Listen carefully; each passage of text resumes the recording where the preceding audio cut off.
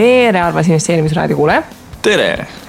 Meil on saade numbriga 93 ja siin kaunil märtsikuu lõpul võtame siis kokku Eesti ühisrahastuses esimeses kvartalis toimunud põnevad asjad. Et ühisrahastus on meil selline kiiresti arenev maailm, et nagu 3 kuuga võib nagu väga palju kaootilist toimuda. Et vaatame, kuidas esimese kvartaliga läinud on, kes on üllatanud, kes on mitte üllatanud, kas suuri pauke on ka kuskilt tulnud. Kuskilt ikka, aga ma loodan, et mitte Eestist, sellepärast, et täna on meil teemaks just Eesti ettevõtted, Eesti ühisrahastus. Et mõnes järgmises saates siis loodetavasti saame ka aega, et vaadata üle Läti ettevõtted, vaadata võib-olla natukene, mis on USAs, mis on Suurbritannias toimunud ja miks mitte ka Soomes, sellepärast, et Eesti investorid saavad ju Fellow Finance'i kaudu investeerida väga edukalt. Aga Eesti on selles suhtes ikkagi väike ja tubli, et meil on neid erinevaid ühisrahastusportaale päris palju. Ja tegutsevad väga sellise erineva eesmärgiga ka kõik, et hakkamegi selles suhtes järjest pihta. Nüüd küll mitte päris tähestikulises järjekorras, aga selles järjekorras, kus need Taurile meelde tulid, et need märkmetesse panna. Ei, tegelikult päris nii ei ole. Et kui sa siit vaatad seda nimekirja, mis me märkmetesse kirjutanud oleme, me ise kasutame märkmeid, et saade oleks nagu huvitavam kuulata ja et meil sellist pausi ei tuleks sisse, siis esimene plokk on väga hästi võtab kokku tarbimislaenude sektsiooni, kus siis eraisikutele väljastatakse laenu. Teine sektsioon on kinnisvaraplatvormid või siis kinnisvaraga seotud platvormid, mis täna enam ei ole nagu selles mõttes adekvaatne, et meil on kinnisvaraga seotud platvorm, kuna Bondkick on ja tahab võlakirja, samal ajal mingisugused kinnisvaraprojektid, crowd estate samamoodi, et ühel poolt on omakapital ja arendusprojektid, siis on tagatud laenud ja siis on mingisugused äriprojektid, eks ju. Siis liigume sujuvalt edasi Investli peale, mis on siis põhimõtteliselt arvete diskonteerimine ja sealt edasi räägime omakapitali platvormidest, kus sa siis saad osaku osta ja kõige viimaks siis, mida me ei ole varasemalt väga teinud, on see, et me võtame ka tegelikult non-profit suuna ette ja räägime natukene hooandjast, et hooandja on võib-olla meie käest tänamatult vähe saanud tähelepanu, et loomulikult ei ole tegu investeeringuga klassikalises mõttes, et paned raha sisse, loodad raha tagasi saada, vaid tegu on ikkagi ju heategevusliku sotsiaalse, eksperiment on vist vale öelda, aga ta tegelikult aitab ju meie kultuuri edasi viia, et ka tänuväärne projekt. Nii et hakkame siis võib-olla pihta meie kõige esimesest portaalist üldse, mis meil 2009 aastal see Eestisse ilmus, nimeks oli tal Bondora. Toona küll vist oli pigem sõbralaen ja siis oli ise pankur ja siis sai Bondoraks ja Bondora siis esimeses kvartalis on vaieldamatult Eestis ikkagi kõige suurem ühisrahastusplatvorm, 8 miljonit eurot teinud siis käivet, mitte väga halb tulemus ju. Jah, aga ei ole väga hea nagu ka, et arvestades, et Bondora puhul üks kõige suuremaid uudiseid võib-olla, mis kuidagi eelmine nädal uuesti nagu välja või üles kerkis, et aasta lõpus Bondora jõudis sinna kasumlikkuse piirile, et mõni kuu, kus ta nagu nulli jooksis ja eeldus kuidagi oli, et nüüd siis, kui kõik selline rabelemine ja kasvuvalud on nagu ületatud, et siis hakkab mühinal see laenumahtude kasv tulema ja okei, et see 8 miljon nagu tubli tulemus, aga see ikkagist ei ole nagu päris see ju, mida tegelikult oodati. Jah, kes enam mäletab, mida oodati, eks ju, sellepärast, et meie 2013-2014 aastal, kui me olime sellised tulingelised Bondora fännid, siis mõtlesime ka, et siuke 3-4 miljonit tehakse varsti kuus ära ja täna on küll 3 miljoni piiri peale jõutud, aga see on ilmselgelt paar aastat liiga hilja, vähemalt meie jaoks või minu jaoks. Et Bondora puhult oleks oodanud seda kasvu natuke rohkem. Selge on see, et Eesti turg ei ole mingi selline koht, kus sa saad nagu meeletut kasvu teha. Et Bondora ja minu meelest oma raha panevad suhteliselt ühte auku sinna kuskil 1,5-2 miljonit sinna vahele jääb see summa, mis Eestis kumbki suudab väljastada ja see on Eesti tarbimislaenude turust ju küllaltki suur osa. Et kasvu oleks oodanud eelkõige siis juba väljast poolt Soome ja Hispaania on nendel veel nimekirjas. Hispaania on ajalooliselt juba olnud selline võib-olla natukene valusam koht ja Soome on ka teatud miinustega, näiteks see, et sa ei tohi viivist nõuda, kui inimene jääb laenudega hätta või ei maksa. Et minul tekibki küsimus, et kui nad on tagatiseta tarbimislaenude või pigem väikelaenude sektoris isegi, et kust see kasv neil üldse tulema peaks, et kui me tahame siin võrrelda kangesti Läti platvormidega, kes sisuliselt kuuga panevad rohkem kui Bondora terve esimese kvartaliga, et nende see sektor ja fookus on ikkagi natuke teistsugune. Aga Bondora puhul jah, tegelikult võiks ju see summa olla 2 korda suurem. see võiks olla mitu korda suurem, sest noh, kuulge, nali naljaks, Hispaanias elab siin veits üle 45 miljoni inimese ja see, et nüüd Hispaanias seda toru käima ei saada, et isegi selle koha pealt, et Hispaania nagu Eestit siin enesekindlalt nagu võiks ületada, noh, see ikka, noh, midagi on ikkagist nagu valesti. No selge on see, et sul on vaja kohapealset mingisugust üksust või kontorit, kes siis tegelikult hoiab kätt ja aitab selle asja nagu käima saada, et kui see niisama suvaline platvorm oled, et tule võtta mu pealt raha, on ja kui inimesed teab, mis asi on ühisrahastus, siis ma arvan, et see on üks põhjustes, miks näiteks Bondora ei ole oma pipeline'i tööle saanud Hispaanias nii hästi, kui me võrdame näiteks, noh, ma ei tea, Bigbankiga, kes on ju väga edukalt Hispaanias toimetab. Jah, noh, kui siin vaadata ka Bondora blogid viimase ajal ilmunud asja, siis noh, kui nad on ise ka statistikat teha, siis noh, selge on see, et investorid ka ei taha neid Hispaania laene täita, et noh, ikkagist see mis iganes krediidiskooringu mudel, millega väga suur osa Hispaania laene on seal 200%-lise intressiga, et noh, ikkagist investoritel ka mingi hetk läheb silme eest mustaks, et noh, nagu mis selles suhtes toimub, et inimesed saavad aru, et see 200% on mingi täielik ulme ja siis sa saad ühe laenu 20, mis maksab ja noh, kuigi isegi sa võid seal ratsionaalselt lõpuks nagu plussi tulla, noh, siis ta ei ole nagu selles suhtes kuidagi nagu nauditav, et see on selline laen, millega sa ikkagist ikka aktiivselt inimese elu tegelikult halvemaks teed. No siin on ju see küsimus, et kui sa oled nagu äriühing või ettevõte, kes annab raha kuskilt välja, siis tema eesmärk on maksimeerida kasumit ja teha nagu võimalikult kõrge intressiga laene välja, aga kui sa oled nagu inimene ja teid on nagu mitu nagu ühisrahastusportaalide taga on, eks ju, need investorid on kõik erinevad üksused, siis nende moraalitunnetus on erinev ja kui on mõni selline laenuhai, siis tema see summa ei pruugi olla nii suur, et täita neid laenusi kõike.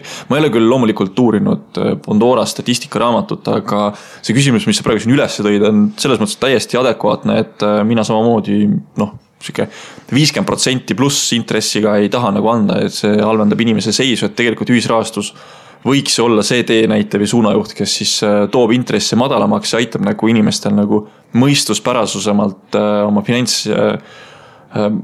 finantsmaailmaga hakkama saada, et kuidas laenu võtta ja kuidas seda teenindada ja kui sa nagu, noh, laenuvõtjana jääd ühe kuu makse jääd hiljaks, mis sa järgmine kuu maksma juba pead on ja su põhiosa esialgu ka langeb nagu jube vähe, siis jah, siin on see eetiline küsimus. Aga võib-olla transformeeruma siit laenumahtude osast Bondora kõige uuema uuenduseni, mis siis esimeses kvartalis tehti ja mis on tegelikult üks asi, mida investorid on pikisilmi oodanud, no ka samamoodi 3 aastat või rohkemgi. Jah. Ja tegu on siis uuendatud statistikalehega, mis on seekord nii massiivne, et mina esmaspäeval hakkasin vaatama ja siis jõudis juba pühapäeva kätte ja ma polnud ikka veel lõpuni jõudnud vaadata. Ja no ütleme selles suhtes 5+, et see statistikalehe upgrade on nüüd ära tehtud ja sealt saab ikkagist kordades parema ülevaatama portfellis, kui üldse Bondora ajaloos on võimalik saada. Aga nüüd seal on ka selles suhtes nüansid selle koha pealt, et see, et nad nüüd lõpuks sellise ilusa ausa statistikalehe on teinud, ikkagist näitab, et mingid asjad ei toimi ja see, mis tegelikult ei toimi, on see sissenõudmise protsess. Et kui sa hakkad vaatama, väga suur osa nendest graafikutest on seotud just pankrotistunud laenud ja nendega seotud infoga. Ja ma siin ka vaatasin oma eraisiku portfelli, kus ma olen juba tükk aega tagasi väljunud ja kus on selliseid circa 1500 euro eest hetkel veel punaseid laene nagu üleval. Siis kui see statistikaleht ette võtta, siis no ikka väga vaevaline on tegelikult see taastumine ikkagist, mis sest, et minul teoorias, kuna ma alustasin täpselt nii vara, peaks olema neid vanu häid laene nagu päris palju, mille pealt võiks ka nagu kõrge intress ja kõrge tootlus tegelikult välja joosta. Mina enda portfelli vaatasin samamoodi, mina olen ka siis nagu eraisiku alt väljunud ja mina suutsin tegelikult ühe järelduse teha, mis võib-olla Bondorat näitab natuke halvemast küljest, kui me seda lihtsalt graafikut vaatan ja konteksti ei mõista, on see, et kui ma väljusin sealt Bondorast eraisikuna, siis ma müüsin ju maha oma head laenud. Ja samamoodi ma panin punased laenud müüki ja loomulikult need paremad punased, mis taastusid, osteti ka ära, et mul on nüüd portfellis mingi osa selliseid punased, mis siis tõenäoliselt ei pruugigi taastuda, mis ka minu pilti teevad nagu kehvemaks, et võib-olla seal on see üks probleem, et kui me tegelikult oleksime lasknud oma eraisiku portfellil jätkuvalt tiksuda, me oleks raha juurde pannud, võib-olla me oleks investeeringuid teinud, äkki siis pilt oleks võib-olla parem olnud. No mina ütlen, et mina tegelikult eraisiku portfellis kusjuures isegi ei müünud väga palju punaseid. Ma tegelikult müüsin neid suhteliselt vähe just selle koha pealt, et eraisikuna sa ei saa niikuinii seda lossi nagu maha arvata, et selle koha pealt mul ei olnud nagu mõtet eraisikuna neid müüa, et eriti selliseid, ikkagist nagu see punaste müük on kogu aeg problemaatiline olnud ja seal suurusjärgus -50 sa pidi vähemalt alla hindlama, et siis mina ikkagist väga suur osa jätsin tiksuma just nagu selle eeldusega, et ikkagist midagi sealt nagu tagasi tiksub. Ja kui ma praegu vaatan seda eraisiku väljamisest tulevat hetke, mis nüüdseks on, mis ta siis on, varsti juba peaaegu 9 kuud, siis kui mina vaatan seda netointressi tulpasid, siis siin on 9 kuud negatiivset, et see, mis on taastumisest tulnud, intress on väga-väga kaugel sellest, et mis on see minu saamata jäänud põhiosa, mida nagu üldse nagu kompenseerida, et ei ütleks, et nagu väga ses suhtes fenomenaalselt siin ikkagist läinud on. Jaa, aga suures plaanis ikkagi Bondorale suur pai, et nad on lõpuks välja tulnud statistikalehega, kus siis on näha igasuguseid huvitavaid numbreid ja mis ma nagu välja võtsin või millele mu silm peatus oli see, et kuidas siis erinevad laenud erinevatel aastatel, inglise keeles on vist vintage, kui see aastakäik, et kui te vaatate erinevaid muid portaale, mis ei ole Eesti portaalid ja inglise keeles kirjutatakse vintage, siis see on see asi, mida võrrelda antud juhul. Ja mul jäi nagu silma selline asi, et Bondora ju alustas kriisi käigus aastal 2009. Praegu on brutokasum täiesti olemas 14%, mis ei ole küll aasta baasile taandatud, vaid see on lihtsalt kogusummaga võrreldes. Et on tegelikult kasumlik, et see tänane skeem, mida nad näitavad, et sul on mingi põhiosa võlg, eks ju, et sa ei arvesta kohe kõike punaseks ja emotsionaalselt ei lase ennast ära viia sellest, vaid sa jälgidki seda, et palju on intressi laekunud ja palju on põhiosa tulnud, siis need algusaja laenud on ikkagi nagu kasumlikkuse poole peal. Aga kuulates täna näiteks Lend Academy podcasti, kus siis Peter Renton rääkis, ma nüüd ei mäleta selle naisterahva nime ja ma ei mäleta seda platvormi, aga tegu on offline platvormiga, mis ei olegi nagu otseselt nagu ühisrahastusega, ta on lihtsalt selle finantsteemaga seotud, nad esinesid kliendid konverentsil ja nende mõte on siis see, et nad annavad raha USAs vähekindlustatud naistele äri ajamiseks. Ehk sisuliselt, kui sa oled vaesuspiiril või siis vaesuspiirist allpool, siis sul on võimalik seal kuni mingisugune $2,000 laenu võtta ja tavaliselt on see maksetähtaeg kuni 6 kuud ja nemad on väljastanud 620 miljonit või enam laene 9 aasta jooksul, mis nad tegutsenud on ja pankrotti või maha kandmiseks, ehk siis write-offiks on läinud sellest ainult 750 000 eurot. Et kui me nüüd vaatame seda Bondora mudelit, siis mul nagu tekib küsimus kogu selle kasumlikkuse ja selle asjade kuvamisega see, et kas võib-olla Bondora mudelid on sellised, mis lasevad liiga palju lõtku sisse või et nad võiksid olla nagu täpsemad või kuidas sulle tundub? No eks minu usaldust üldiselt Bondorasse nende krediidi ja ärimudelisse näitab see, et mina olen täies mahus igatepidi väljunud, et mul on hea meel, et need mingid sellised muudatused ja uuendused ja ka need statistika uuendused selle koha pealt, et on võimalik ka nende riski või krediidigruppide kaupa nagu vaadata, eks ju, et kuidas selle tootlusega ikkagist on. Ei ole ikkagist algsete lubaduste järgi tegelikult tulemusi tehtud, et ikkagist kui läbivalt vaadata nagu neid krediidigruppe, siis ka siin 2015 lõpus, 2016 alguses välja öeldud optimistlikud, see, et kõik krediidigrupid performivad nagu targetist eespool ja igasugused sellised toredad blogipostitused, mida me kõik lugesime, siis mul on praegu tunne ikkagist, et kui selle lõpuks ka ametlik update tuleb, siis tullakse ikkagist läbi altleti päris korralikult. No seda näeme, aga liigume edasi võib-olla nüüd oma raha juurde, kes siis tegelikult Bondoraga samas sektoris toimetab ja nemad on siis esimese kvartali jooksul 4,5 miljonit laene väljastanud. Ja mis on siis kõige uuemad uudised, mis on esimeses kvartalis oma rahaga juhtunud, on see, et jaanuari lõpupoole siis pandi tööle tagatud laenude automaatne investeerimispakkuja, mis siis tegelikult lubab Eestisse ka investeerida küllaltki passiivselt tagatud laenudesse. Kas kui ma ei eksi, siis on seal liisiväst või kodulaen või mis kaubamärk seal taga on. Üks on Eesti ja teine on vist Läti oma, kus on võimalik nagu tegutseda.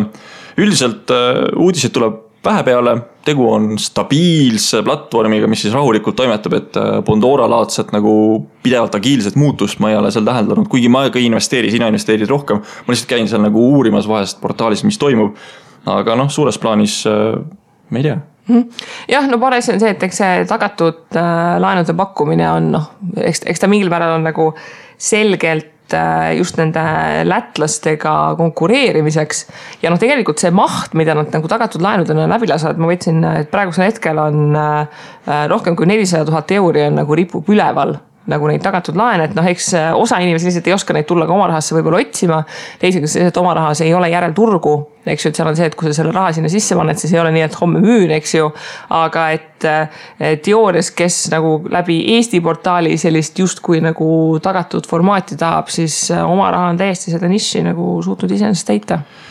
Ma aitasin emal oma raha kontot seadistada üks päev ja üks asi, mis mul silma jäi oma raha puhul on see, et ta on natuke vaenulikum, kui me räägime Läti portaalidest. Ja see vaenulikkus tuleb välja selles, et sa täidad mingi laenu ära, näiteks me vist täitsime 3 päeva ennem tähtaega.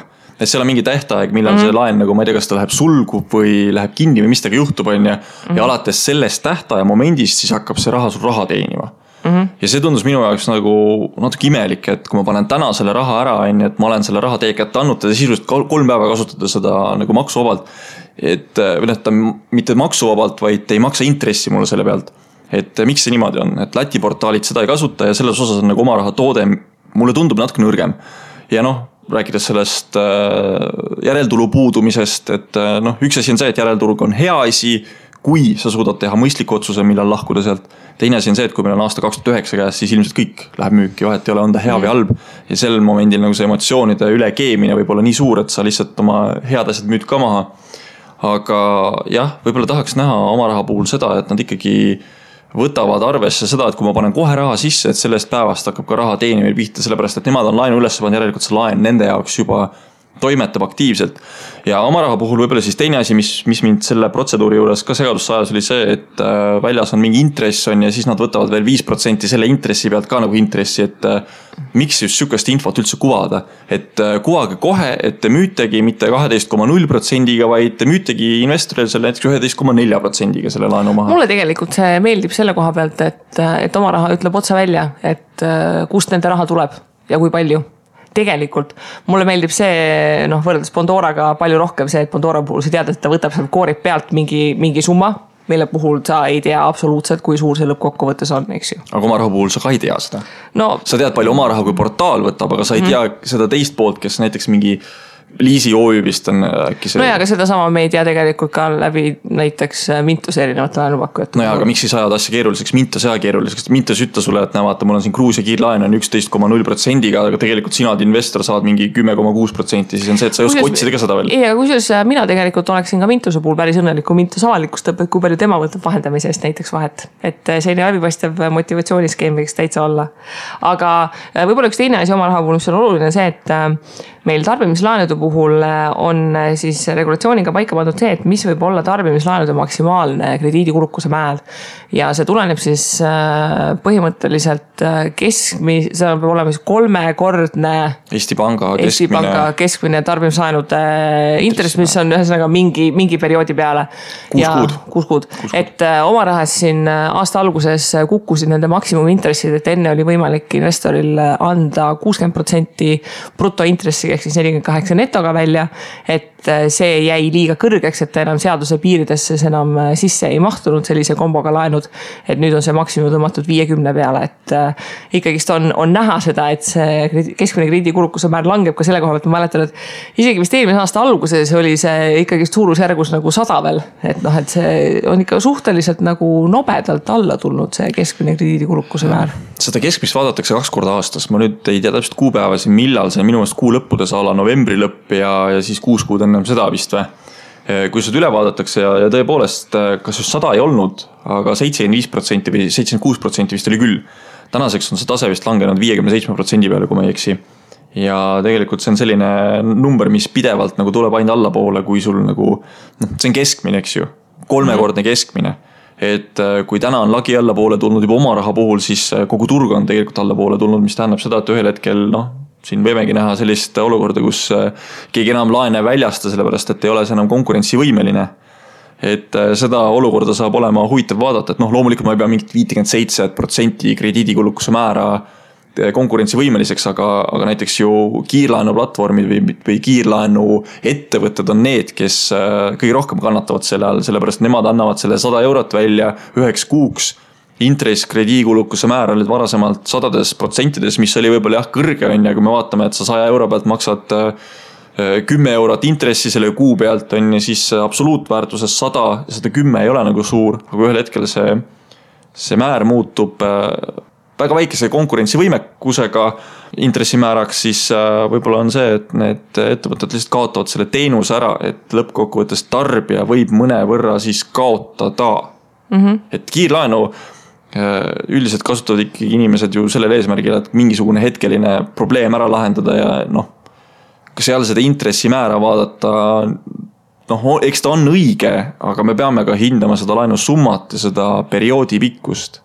Ma võtsin siin Eesti Panga lehelt selle eraisikutele antud tarbimislaenude kulukuse määra keskmise välja ja seal veel 2014 lõpus oli ta seal 35-40% peal, ehk mis siis oleks 120 see kolmekordne ja siis sealt on ikkagi suhteliselt niimoodi nobedalt alla tulnud, et selles suhtes on hea, et see näitab ka kuidagi sellist sektori küpsemist natukene, et need intressid nagu on alla tulemas.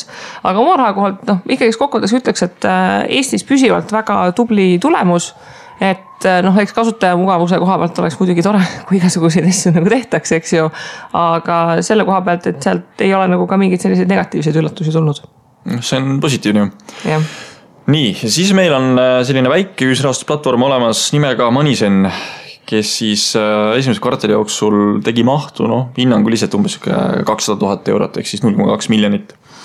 Ja kui nad jaanuaris tulid oma tulemustega välja, siis ma veebruari alguses küsisin nende käest, et laenumaht on väga marginaalne ja kui te tahate edukalt tegutseda, teil on ju suuremat mahtu vaja, et see 10 laenu ja 50 000 eurot või 60 000 eurot ei too teile seda edu, et mis te siis plaanite teha? Ja Moneyzen vastas siis niimoodi, et maht on tõepoolest vaja suurendada, kui tarbimislaenu tootega see meie hinnangul ei juhtu. Seepärast on plaanis lisada tootevalikusse äri- ja kinnisvaralaenud. Ehk siis kellelt nad turu hakkavad ära võtma siis? Hea küsimus, jah. Investli alustas ärilaenudega ja tuli sealt selge ees. Just, see on üks asi. Teine asi on see, et kinnisvaralaenude puhul ma eeldan, et nad tahavad surfata hüpoteeke, ehk siis 12% intressimääraga ja rohkem. Kas sellisel tootel on turgu täna? Ma ei tea.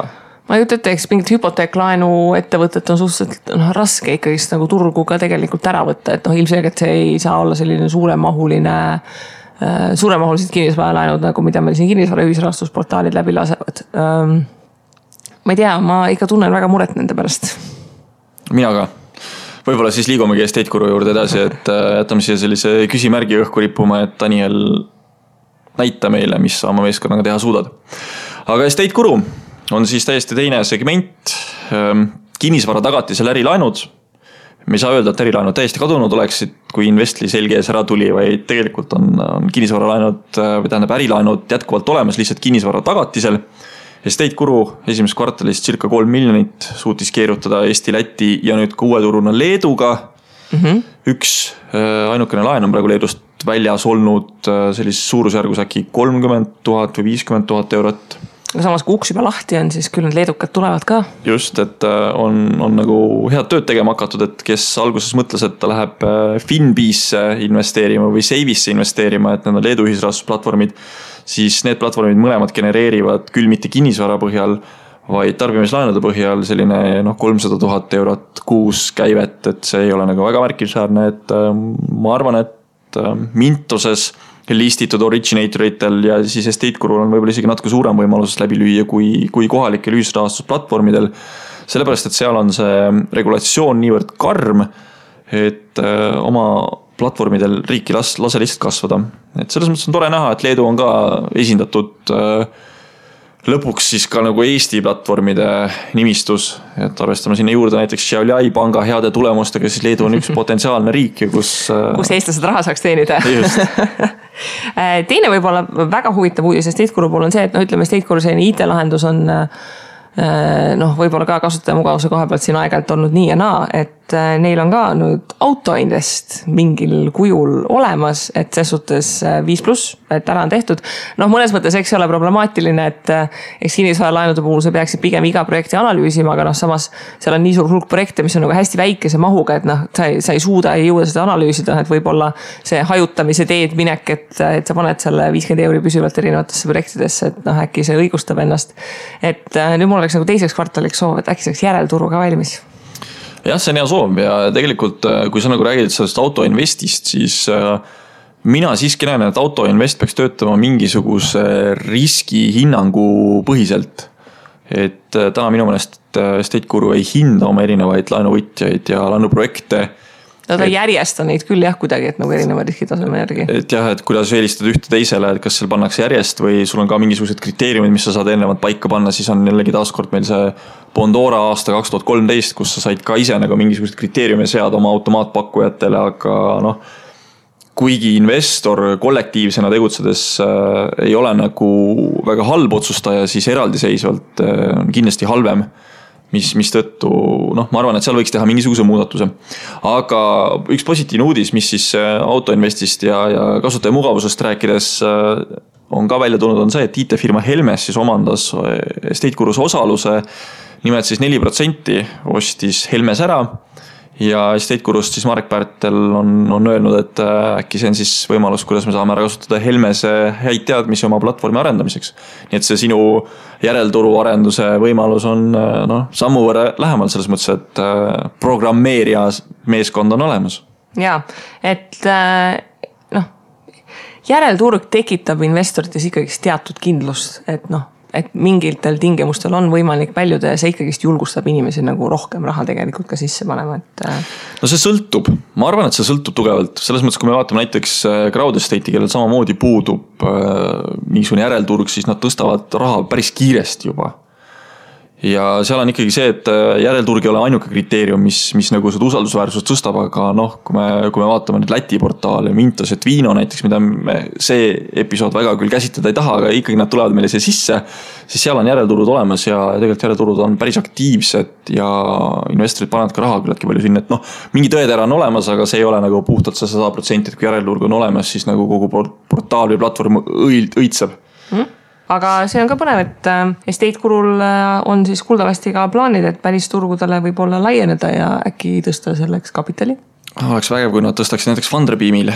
Kõik meie laadsed investorid saaksid osaleda, et meile meeldib see kontseptsioon ja lähme proovime. Jaa, why not? Et ma arvan, et investorid oleksid täiesti nõus rahastama ka seda, et nad saaksid Estate Guru kui tehnoloogilise platvormi eduloost tegelikult osa.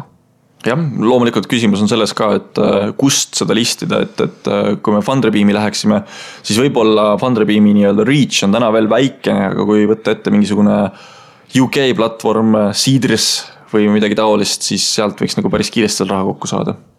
Nii, aga siis on meil teine portaal, kes samamoodi tegutseb kinnisvaraga, tegu on siis Crowd Estate'iga, kes oma esimeses kvartalis suutis genereerida umbes samas suurusjärgus mahtu nagu Estate Guru, siis 3 miljonit.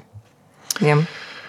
Mis siis on juhtunud Crowd Estate'is on see, et Läti invasioon on tugevalt ette võetud, et mul on selline tunne, et Loit ja kompanii läks Läti Riiga Agens, jumal küll, ma ei suuda siiamaani seda nime ära öelda. Läti nimed on nii keerulised mu jaoks, Agenskalns või midagi taolist oli. Ja mulle vähemalt tundub, et on mindud Agenskalnsi, pandud mingi vai keset maad ja siis on selline 500 meetri pikkune nöör pandud meestele külge, et tavai nüüd jooksjate nii palju, kui nöör ulatub, jooksjate selle piirkonna läbi, kus näete mingit tühja krunti, sinna ostame. Sellepärast, et piirkonnas on tulnud juba 2 huvitavat projekti üles ja ilmselt 2 ei jää ka 3. See on selles suhtes jah, et samas kui sul on vaja vaata käia nagu üle vaatamas, et kuna Crowd on nendes uutes projektides nagu suhteliselt aktiivne osaline, siis mõistlik, et sa ei osta 2 erinevast linna otsa, eks ju, et kui on ikka head kõrvuti krundid, saad käia vaatamas, kuidas ehitus toimib.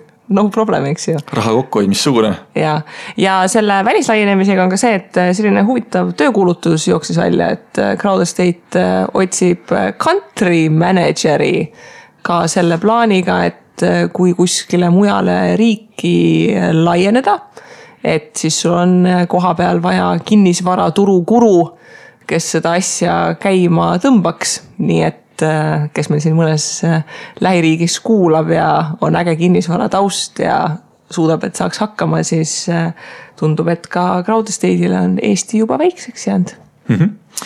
Siis esimesse kvartalisse jäi ka tegelikult üks projekt, mis siis panga ekspertidelt sai kriitikat ja tegu oli siis 1,5 miljonilise Vega projektiga.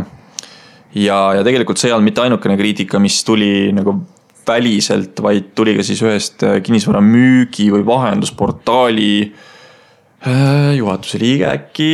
Ma nüüd ei tea, kes see täpselt kirjutas seal. Kes siis kirjutas, et suures pildis peer-to-peer lending või siis ühisrahastus on äge, aga inimesed nagu mõelge, kuhu te oma raha panete, et selline veidi kriitilisem kommentaar, millest siis tegelikult on aru saada, et kelle pihta see kommentaar suunatud oli. Aga selles mõttes on õige, et me peame nagu natuke rohkem hindama igasuguseid riske, mis ühisrahastusega kaasnevad ja me peame aru saama sellest, et mingisugune nimetempel Loit Linnupõld ei tähenda seda, et kõik on nagu ilgelt hästi alati. Et meie ei tea, mis turg teeb, Loit ei tea, mis turg teeb, ehk siis me mudeldame tänastel tingimustel mingisuguse projekti välja ja siis tuleb siuke 2008 aasta laadne kriis meilt hakka pihta, on ju. Samas on see, et ikkagist tulistatakse puusalt selle kriitika koha pealt nagu, et päris tihti see kriitika on natukene sisult umbes, et inimesed mõttetult lennutavad raha nagu projektidesse, et kuhu ala nagu pank nagu raha ei annaks või kuhu ise oma kapitali ei panda, eks ju. Mis ei ole tõsi. Mis ei ole selles suhtes tõsi, et näiteks praegu rahastusvoor, eks ju, on need mis iganes nende lohtide nimi on, Volta lohtid, eks ju, ja siis kui sa vaatad seda nagu kapitali struktuuri, mis plaanis on see, et Crowdestate'is plaanitakse teha nagu 2 vooru Crowdestate'i investoritelt kokku nagu see 1,25 miljonit, esimene vool on 750 tuhhi, samas nagu Endhover oma kapitali paneb sinna rohkem kui 3 milli, siis seal on 6,6 milli on siis hüpoteegiga tagatud kapitalikihti ja siis on 1,3 milli nagu ettemakse ka, eks ju, me räägime, et see projekt on nagu 11,5 milli ja siis nagu Crowdilt võetakse nagu natukene üle 1 milli ja ma olen päris nagu veendunud, et kui see rahastatakse ära, siis hakkab jälle nagu mingi selline lihtsalt taevas kukub alla, et investorid nagu lennutavad mingitesse projektidesse, kuhu keegi teine raha ei pane ja kuidagi see nagu jäetakse 2 silma vahele, et aga et nagu keegi nagu pani selle ülejäänud 9 miljonit sinna projekti, mida vaja oli, eks ju. Ja tõepoolest see ongi see kõige suurem küsimus, et võib-olla ühisrahastuse investorid, kes siis täna teevad mingisuguseid otsuseid, saavad pähe selle eest, et tegelikult see kriitik ei võta nagu seda projekti ette ja ürita analüüsida. Loomulikult sellel projektil on omad riskid, et kui me vaatame nüüd seda, kui sa ütlesid, et kas oli 6 miljonit hüpoteegiga tagatud on kinnisvarakiht või see rahakiht, siis Crowdestate ilmselt jääb sellest tahapoole. Aga see hüpoteegiga tagatud rahastuskiht on ilmselt ka märksa väiksema intressi pealt rahastatud. Mis tähendab seda, et jah, Crowdestate'i investor võtab suurema riski sinna sisse, aga nagu sa ütled ka, seal on Endoveri oma 3, mis iganes miljonit raha oma kapitali, siis sellest on tegelikult Crowdestate jällegi eespool. Ja see on see sama Vega projekti, eks ju, et okei, investorid nagu finantseerisid 1,5 milli. Vega projekti kogu maksumus on 23,3 milli. Selles suhtes, et see, et kuskilt muuseast tuli nagu ülejäänud 20 milli, et see kuidagi jääb nagu nii nagu, selles suhtes, et mul tundub, et aeg-ajalt inimesed jäävad nagu kinni selles, et et pandi nagu nüüd projekti nagu 1 miljon ja see on nagu, issand jumal, et see on nagu 1 miljon, see on nagu nii suur summa ja nagu seda kuidagi nagu perspektiivi, et 1 miljon millest, et see kuidagi jääb nagu täitsa kõrvale. Oota, ma pakun sulle nüüd konteksti. Et väidetavalt Eesti Panga statistika järgi 5-6 miljardit eurot seisab inimestel kontol.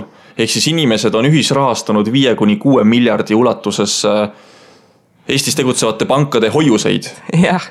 Issand jumal inimesed, kas te mõtlete ka, kust oma raha vanete või? See on praegu pärast üle 6 miljardi. Joh, ei tea, eks ju. Mis te teete? Et tõepoolest, kui me tahame ikkagi pensionile jõuda kunagi ja olla nagu edukad, et me ei pea mingi kartulikoori sööma, kuigi see on gurmee tänapäeval, eks ju, siis ma pean nagu silmas seda, et sa ise lähed oma näpukestega kuskilt otsid kartulikoored üles, et kartulit enam ei jagu ja sa ei pea lutsutama piimapakki niimoodi, et sa veel lõikate puruks ja lakud sealt selle viimase tilgagi ära.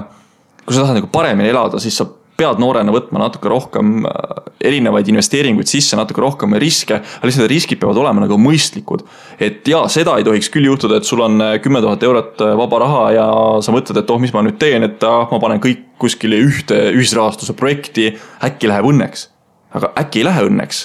Ja see ongi see meie sõnum Kristiga tihti peale, et ühisrahastus peaks võib-olla teie portfellist moodustama küllaltki marginaalse osa, aga on nagu tegelikult tehtud analüüsi ja uuringud selle kohta, et kui me paneme ühisrahastuse samasse portfelli aktsiate ja võlakirjadega, siis ühisrahastus on see, mis tõepoolest toob tootlust natuke allapoole, aga vähendab volatiilsust märgatavalt. Ja nüüd tekkis tegelikult Facebookis üks küsimus ühel investoril ka, et mis on jumala põhjendatud küsimus, et miks ma peaksin hoolitsema või muretsema mingisuguse volatiilsuse pärast, kui ma olen pikaajaline investor ja olgu see volatiilsus kõrge, et mis mulle sellest siis tegelikult siin ongi lihtsalt see väga lihtne loogia, et 2007 on ja keegi ei mõtlenud volatiilsuse peale kõik nagu, et võtke mu raha ja kõik on nagu hästi. Ja 2009, 2 aastat hiljem on ja pikaajalisest investeerimisest oli saanud see, et pagan, ma 1000 eurot panin, 500 eurot on järgi, et parem ma korjan selle 500 eurot kohe laua pealt ära, kui ma sellest ka ilma jään. Et inimene on iseenda kõige suurem vaenlane ja selles perspektiivist mina ütlen jätkuvalt, et hajuta, eriti kui sa ei tea. Kui sa oled nagu oskuslik ja sa oskad mujal seda raha teenida, siis tee seal seda raha. Aga kui sa nagu tunned, et sa tahad portfelli ehitada veel lisaks, siis hajutamine on see viis, mis moodi edasi minna. Kindlasti võiks olla nagu mõte ka aktsiate suunas, kindlasti võiks olla võlakirjade suunas ja ühisrahastus võib ka mingisuguse osa moodustada, sellepärast et seal on täna seda stabiilsust juba olemas. Et ei ole enam meil aasta 2011, kus meil on siin võib-olla 2 portaali toimetavad ja ei tea, mis sellest asjast saab.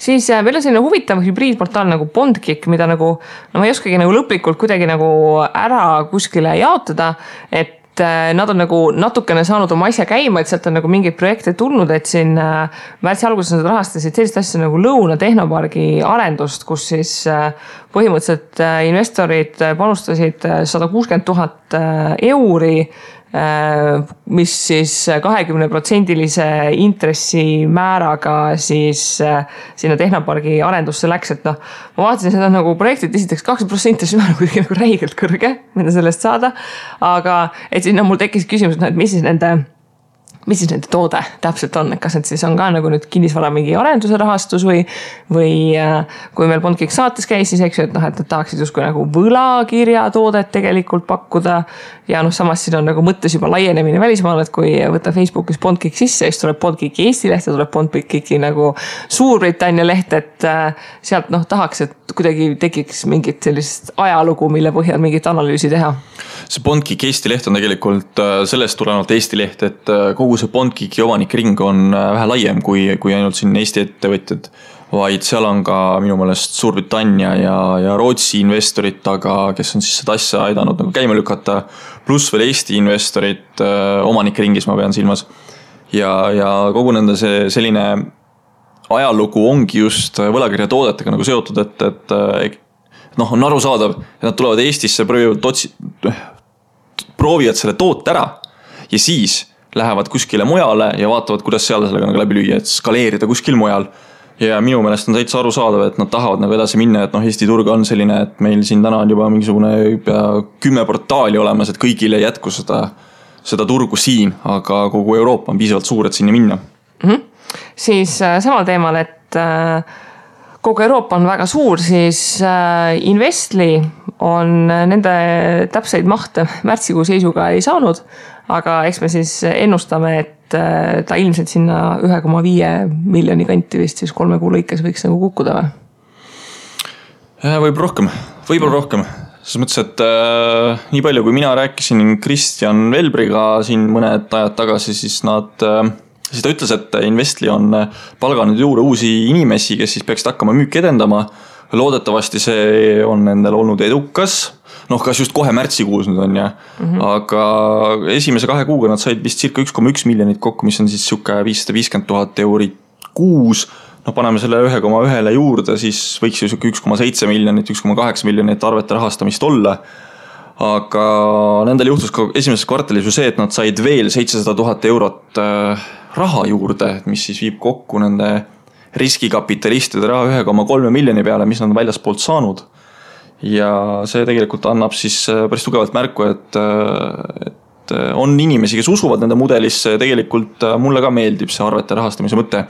Tõsi, üks asi ma tahaks välja tuua, mis Siim on öelnud, et nad on umbes 30 aastat maksetähtaegasi kokku hoidnud maailmas tänu sellele, et nende toode on olemas, siis Siim, ma ütleks, et te olete tegelikult suurendanud seda ootamist ja loogika on selles mõttes väga lihtne, et kui teil on üks arve, siis seda rahastab ilmselt päris mitu 10 või isegi 100 investorit ja te lihtsalt siirdate selle makse tähtaja ühe instantsi pealt teise peale, ehk siis te võtate selle ettevõtte pealt ära, annate investorite peale, iga investor peab nüüd ootama, et te olete 30 aastase kokkuhoius tegelikult ma arvan, 300 aastat pluss ooteaega tekitanud investoritele, aga see ei ole üldse halb. No aga sest, et sellest investoritele raha makstaksegi, et nad on ootama, seal kodus närivad küüsi. Kas nüüd makstakse ära? Millal tuli, jah. Aga selles suhtes väga tubli investlist, et kui me eelmine aasta nende majandusaasta aruandeid lugesime, siis me nagu hoidsime neile pöialt, et suudavad ennast käima tõmmata ja praegu ikkagi täitsa nagu sellised respectable numbrid, et on täitsa tunne, et ikka liiguvad. Noh, meil olid ka mingisugused episoodid tagasi mingisugused mõtted, et palju nad peavad aasta lõpuks tegema, et me loodame, et ikkagi need numbrid täituvad. Ja, 9 kuud on veel aega nagu, aeg tööle hakata, eks ju. Nii, aga siis on selline ettevõte olemas nagu Fundwise, kes on omakapitali rahastamisega seotud.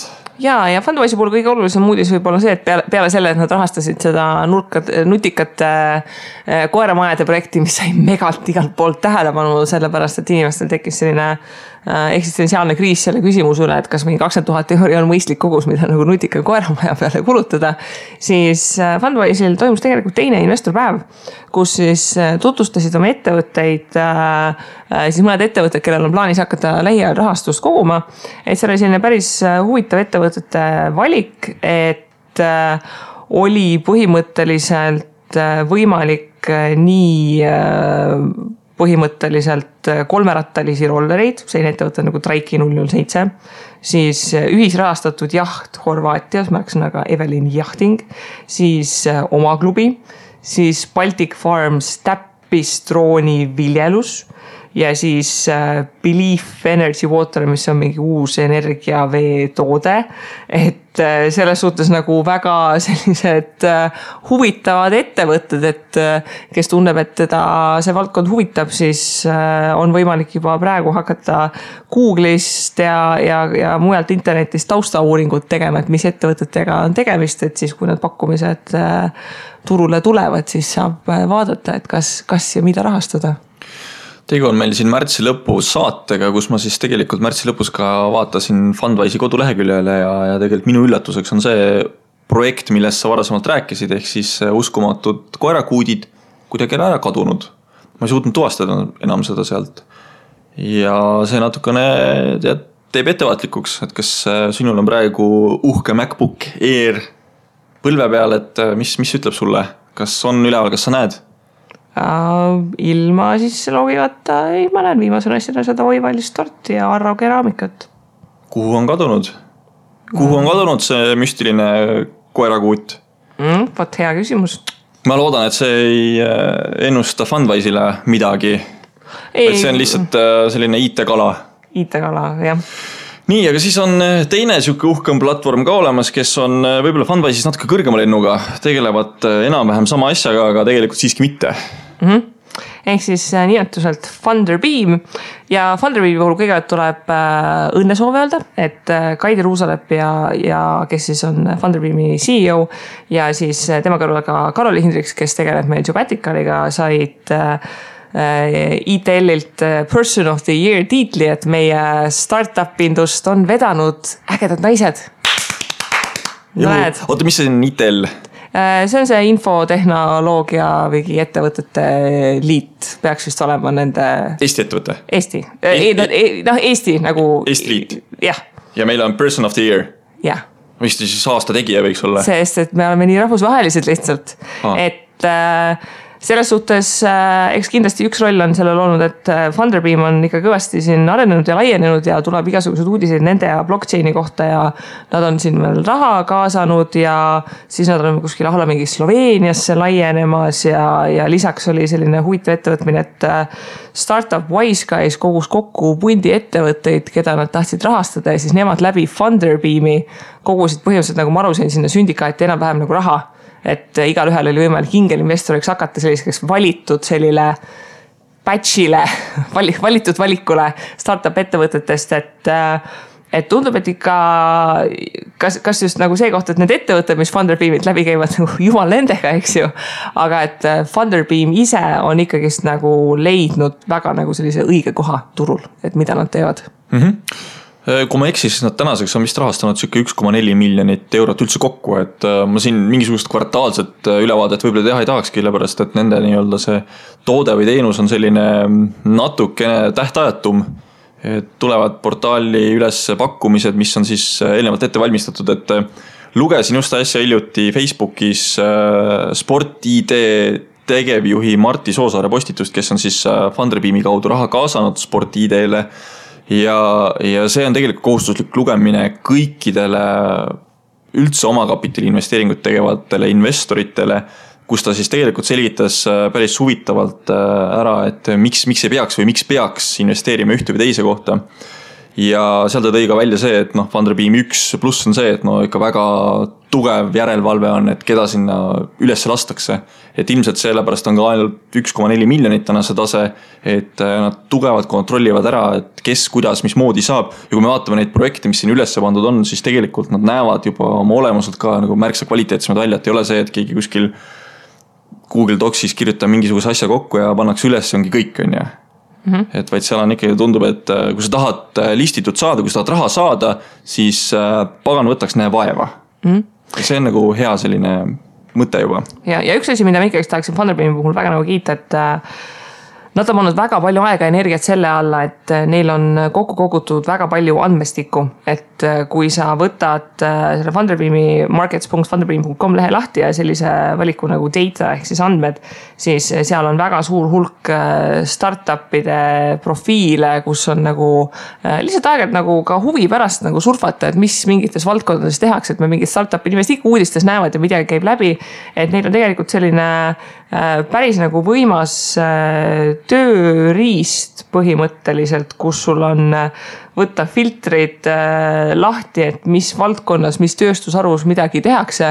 Et see on selles suhtes lihtsalt huvitav, et nagu surfata ja vaadata, et mida üldse nagu startup maailmas tehakse, et kui sa siin nagu natuke surfad, siis võid avastada, et lahendatakse mingeid selliseid probleeme, mille kohta sul ei olnud keegi ei teadnud, et see on probleem või see, et sellele probleemile kellelgi nagu lahendus juba olemas on. Et selles suhtes nagu väga 5+. Aga liigume siit nüüd edasi siis järgmisesse kategooriasse, mis on siis kasumi taotluseta ühisrahastamine või siis, see ongi crowdfunding või kui me crowdsourcing, et kui me üleüldiselt räägime, et ühisrahastus on ja siis kindlasti crowdfundingut vist ei võiks öelda a la Pandora laadse tegevuse kohta, sellepärast et see on puhtalt ju peer-to-peer lending või siis crowd lending või see on laenudega seotud, aga funding on see, et me kogume raha mingi asja jaoks ilma ilmtingimata kasumit taotlemata.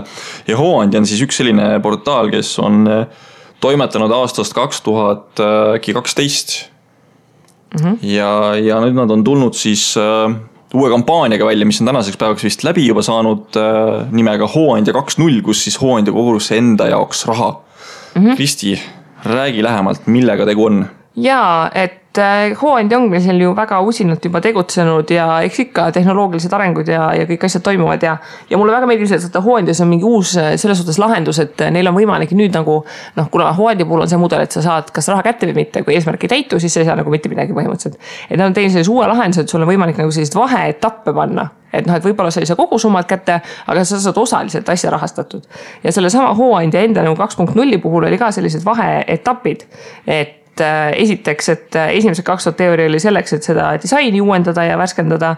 Kui sa saad nagu 3000 euri kokku, et siis lisatakse uus nagu projektide ehitamise funktsionaalsus ja nad sai kokku natuke üle 5000, mis tähendab seda, et nad panustavad ka uutesse isikustamiste funktsioonidesse, et sul on võimalik tellida mingeid teavitusi projektidest, mis võiksid sind huvituda, eks ju, ja et oleks nagu kuidagi lihtsam seda näiteks seda toetada ilma, et sa peaksid sisse logima ja mingid kontot looma, igasuguseid selliseid asju, et see on minu meelest nagu väga äge just need vahe nagu etapid ja mul on selles osas nagu väga hea meel, et Hooandjaga edasi areneb, et praegusel hetkel näiteks Hooandjas on selline huvitav projekt üleval nagu meie Eesti S-Cube, eestlased kosmoses, kus siis selleks, et meie teine selline kuubik saata kosmosesse lendama, samamoodi crowdfunditakse raha, ja seal on täpselt samamoodi, see lõppsumma on nagu 30 000 euri, et kui ma praegu vaatan, siis siin on niimoodi 12 000 kogunenud,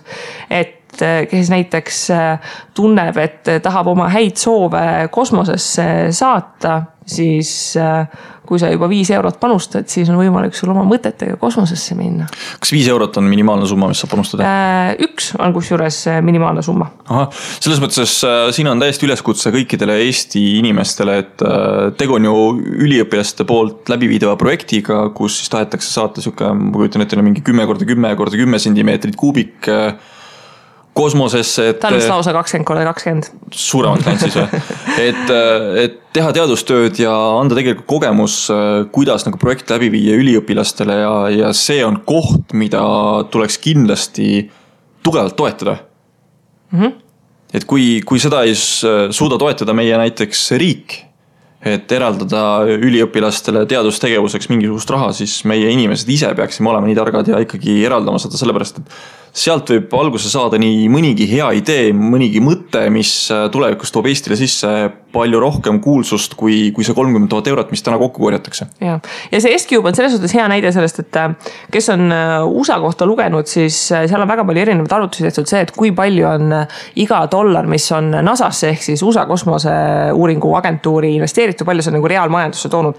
Ja need prognoosid on ikkagi nagu sellise 20, 30, 40 kordsed, eks, et igasugused avastused ja asjad, et selle S-Cube'iga samamoodi, et me nüüd saatsime selle nagu S-Cube'i nagu kosmosesse, et mis siis sai, eks ju, aga et reaalselt nagu tulemused, et seal kirjutati nagu mingi 60 mingi baka, magistri ja doktoritööd kokku ja kui palju kirjutati artikleid ja see, et Eesti on nüüd ametlikult kosmoseriik, et selles mõttes ta on investeerimine meie riigi tulevikut, et sa ei saa siit nagu konkreetset kasumit, et sinu auhind on see, et saadad oma tšau kosmosesse, eks ju, aga et selles suhtes, et selline võimalus nagu üldse on minu meelest nagu väga ses suhtes väga fine.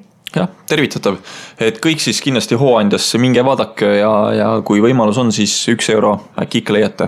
Ja on kuni 14. maini on aega, nii et kui see palgapäev 1 eurot pole, siis järgmine ikka on, jah. Aga et selles suhtes 5+ nagu Hooandjal, et nad arenevad ja käivad nagu ajaga kaasas ja et nagu üha selles suhtes suuremaid ja vägevavaid projekte tuleb, et ma arvan, et kui Hooandja kunagi loodi, siis ei olnud neil ka mõte, et kuulge, me hakkame kunagi rahastama seda, et eestlased saadaksid nagu midagi kosmosesse.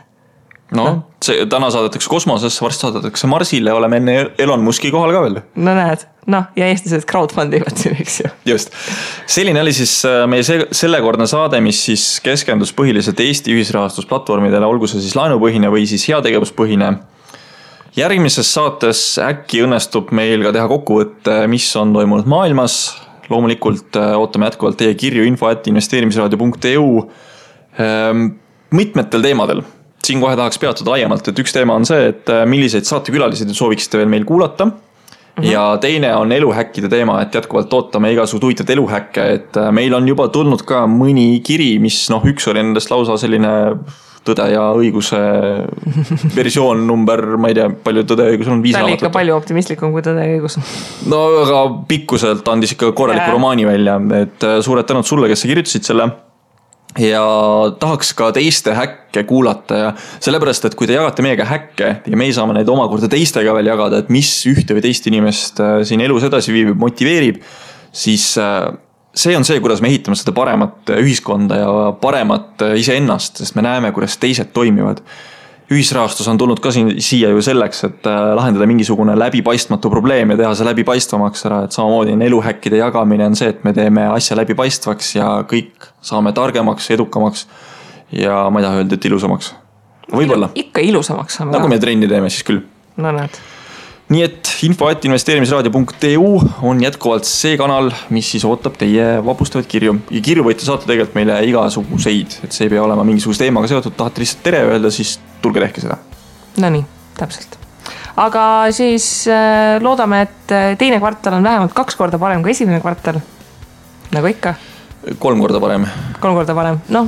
Enne suve sprint. Enne suve sprint, ehk siis jaa, nagu julgustame suurelt tegema, et siis me saame siin suvekuudel rõõmustada, et no näed, et eestlased jõuavad lätlastele järgi.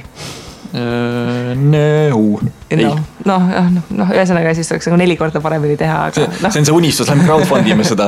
Lähme crowdfundime seda, et teeme lätlastest paremini. Ja. Vot, aga aitäh kuulajatele ja siis jätkuvalt edukaid investeeringuid. Tšau! Tšau!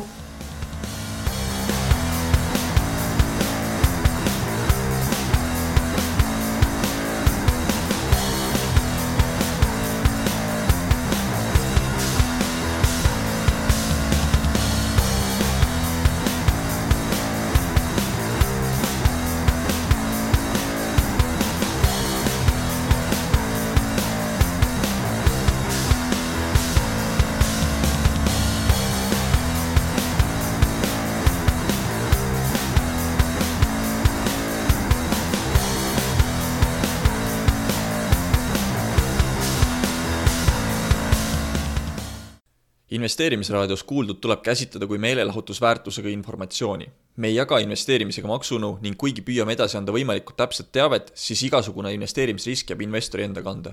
Ükski investeerimisraadios nimetatud tehing ei kätke endast soovitust antud vara osta või müüa.